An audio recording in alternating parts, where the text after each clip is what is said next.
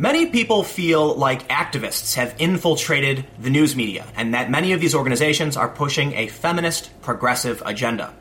And while it may be true that there are activists in media, and they do often push a feminist, progressive, or left-wing agenda, there are different reasons for it.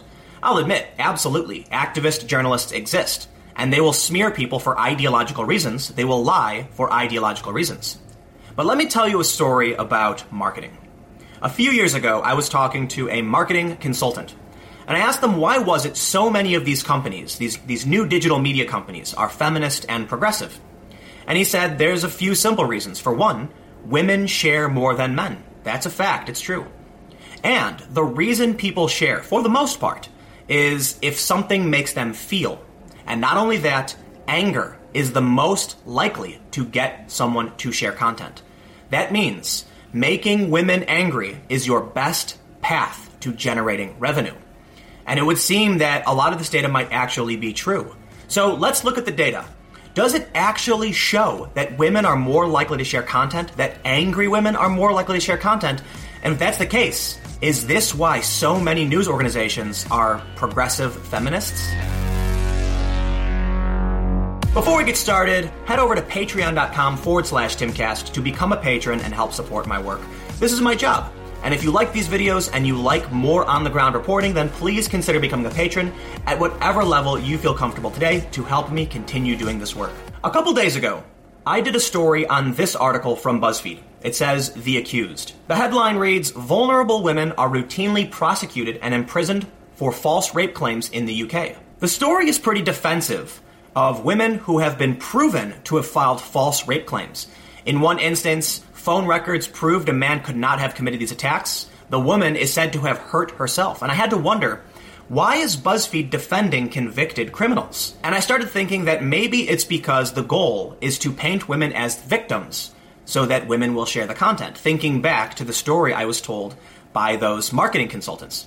So let's look at some of this data. A website called Social Media Explorer. Take it with a grain of salt. I'm not familiar with their work, and this could be speculation, but they do have a lot of information about why people share. The first section is titled The Gender Gap. Women share more than men, especially on a daily basis. As far as frequency of sharing, 30% of women report sharing content at least once a day, with 7 out of 10 of those women sharing multiple times a day. Meanwhile, half of men reported sharing multiple times a week, but only 5 out of 10 of those men share on a daily basis. Ultimately, women are 26% more likely to share content more than once a day compared with men. But why are both genders sharing content in the first place? Men are less diversified in their sharing motivations. For both men and women, the primary reason for sharing is overwhelmingly to entertain their friends with interesting content. While over half of men cite entertainment as the main reason, women came in nearly 20% lower, suggesting they're more diversified in their primary motivations. Compared with men, women were 22% more likely to cite expressing themselves to their friends with things they care about, and 37% more likely to cite eliciting an emotional response from their network as primary sharing motivation. To put it plainly, women are much more likely to share than men, and they are 37% more likely to share because someone elicited an emotional response. So is it any surprise then that media companies are going to crank out story after story painting women as victims and pandering to things that will make women angry in order to get them to share something that makes them emote, or so that these women can show this is what they care about? Brandwatch has a story from March 25th, 2014. Who runs the social media world, men or women? Women use social media more often.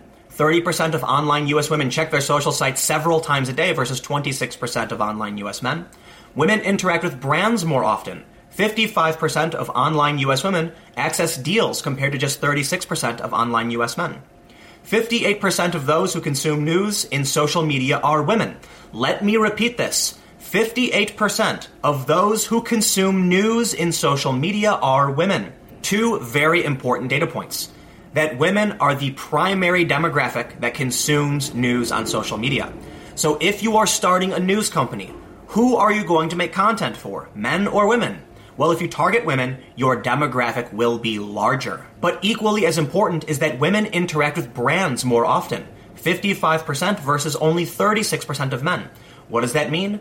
Advertisers will be more interested in articles that target women than they do men because their click-through rate will likely be higher among women. It is possible these brands, these companies will make more money if they produce content targeting women. Heading over to Pew Internet Research gives us a little bit more data. Women use Facebook more than men. They use Instagram more than men. They are equal on LinkedIn, which is business-oriented, but they are still more active on Twitter. When it comes to social media sites, Facebook is the most important. This story from August 18, 2015. Facebook has taken over from Google as a traffic source for news. The article from Fortune cites Parsley, which shows that Facebook is the largest driver of traffic to news websites, surpassing Google. And although recently that may have flipped this story from Recode, Google is replacing Facebook's traffic to publishers, it's important to realize that Facebook is still one of the largest sources of traffic for these news websites. Many of these sites already have search engine optimization to make sure that if you search on Google, you will find their news site. But even if Facebook is waning in terms of dominance for driving traffic to their site, they're still going to heavily prioritize getting shares in order to get those views. In which case, women, being the primary sharers of information, being the primary users of social media, they're going to be the likely target for many news organizations. Looking at the American Marketing Association website, we can see this article from August of 2017. What makes online content viral? Research shows it's anger, shock, and awe. They say content that triggered certain emotions was especially likely to go viral.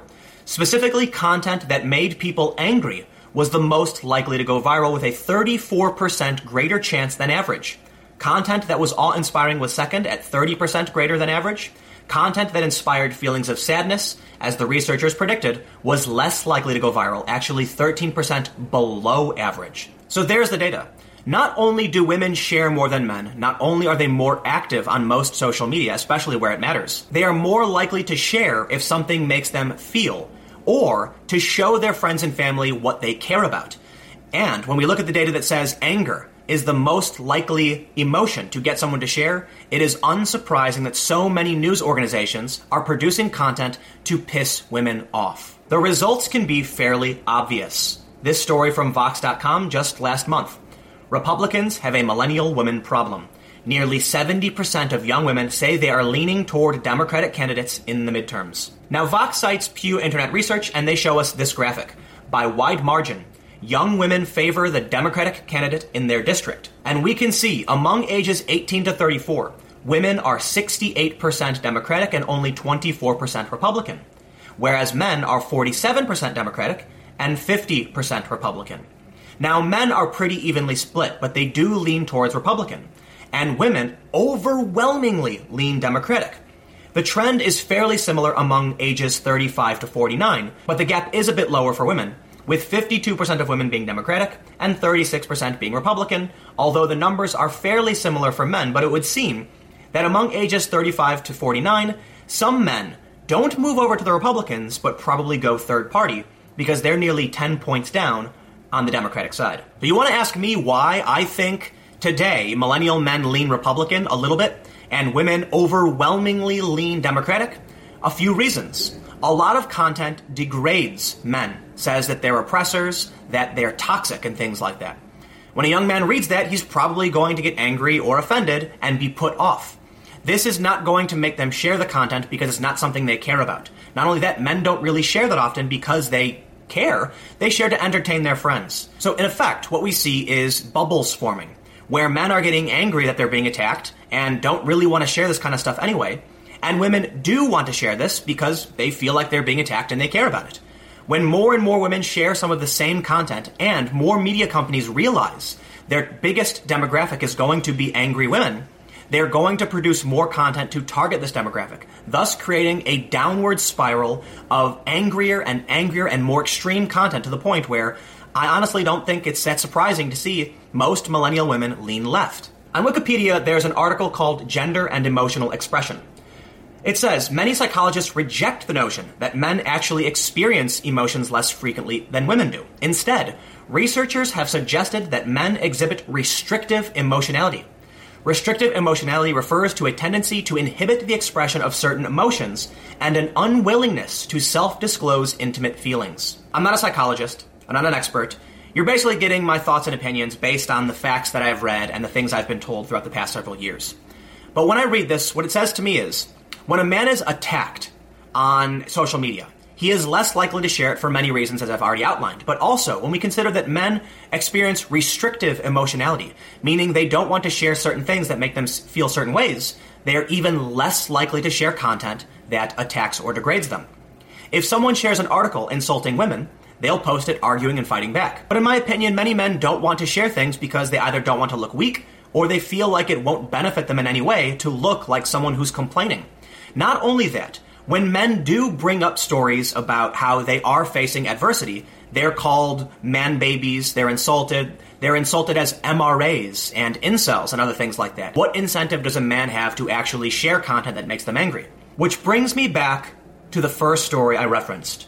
BuzzFeed News, The Accused. Why do I think BuzzFeed would defend convicted criminals who falsely accused men of rape, putting them in prison? Because it will make women feel like victims. The article says at least 200 women in the UK have been prosecuted for lying about being raped in the past decade, according to a BuzzFeed News analysis of press reports. Most of these women were sent to prison, dozens of them with sentences of 2 years or more. Yet the article calls them vulnerable. I wonder why. I've worked for these companies. I've seen some of this stuff in action. I've talked to people in marketing departments. They typically believe this to be the case. I don't think all of this is the sole reason for what we're seeing in media, but I do think that the more they produce content like this, the more they're going to produce people who are ideologically in line with these ideas. I personally believe that media started down this track to make money. They felt that these articles get shares, and this is what they need to do if they want to succeed. But by doing so, they created a class of individuals who actually believe a lot of this insane rhetoric.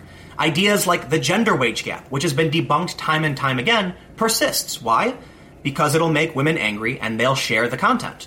Thus, young people grow up believing it to be true, then start working for these companies, and they have thus created a cycle of complete deceit. You let me know what you think in the comments below. We'll keep the conversation going. Stick around. I've got new videos every day at 4 p.m. You can follow me on Twitter at Timcast. And if you want to hear more ranty, short news videos, check out youtube.com/TimcastNews, my second channel, for videos starting at 6 p.m. Thank you all so much for watching. Stay tuned, and I will see you next time.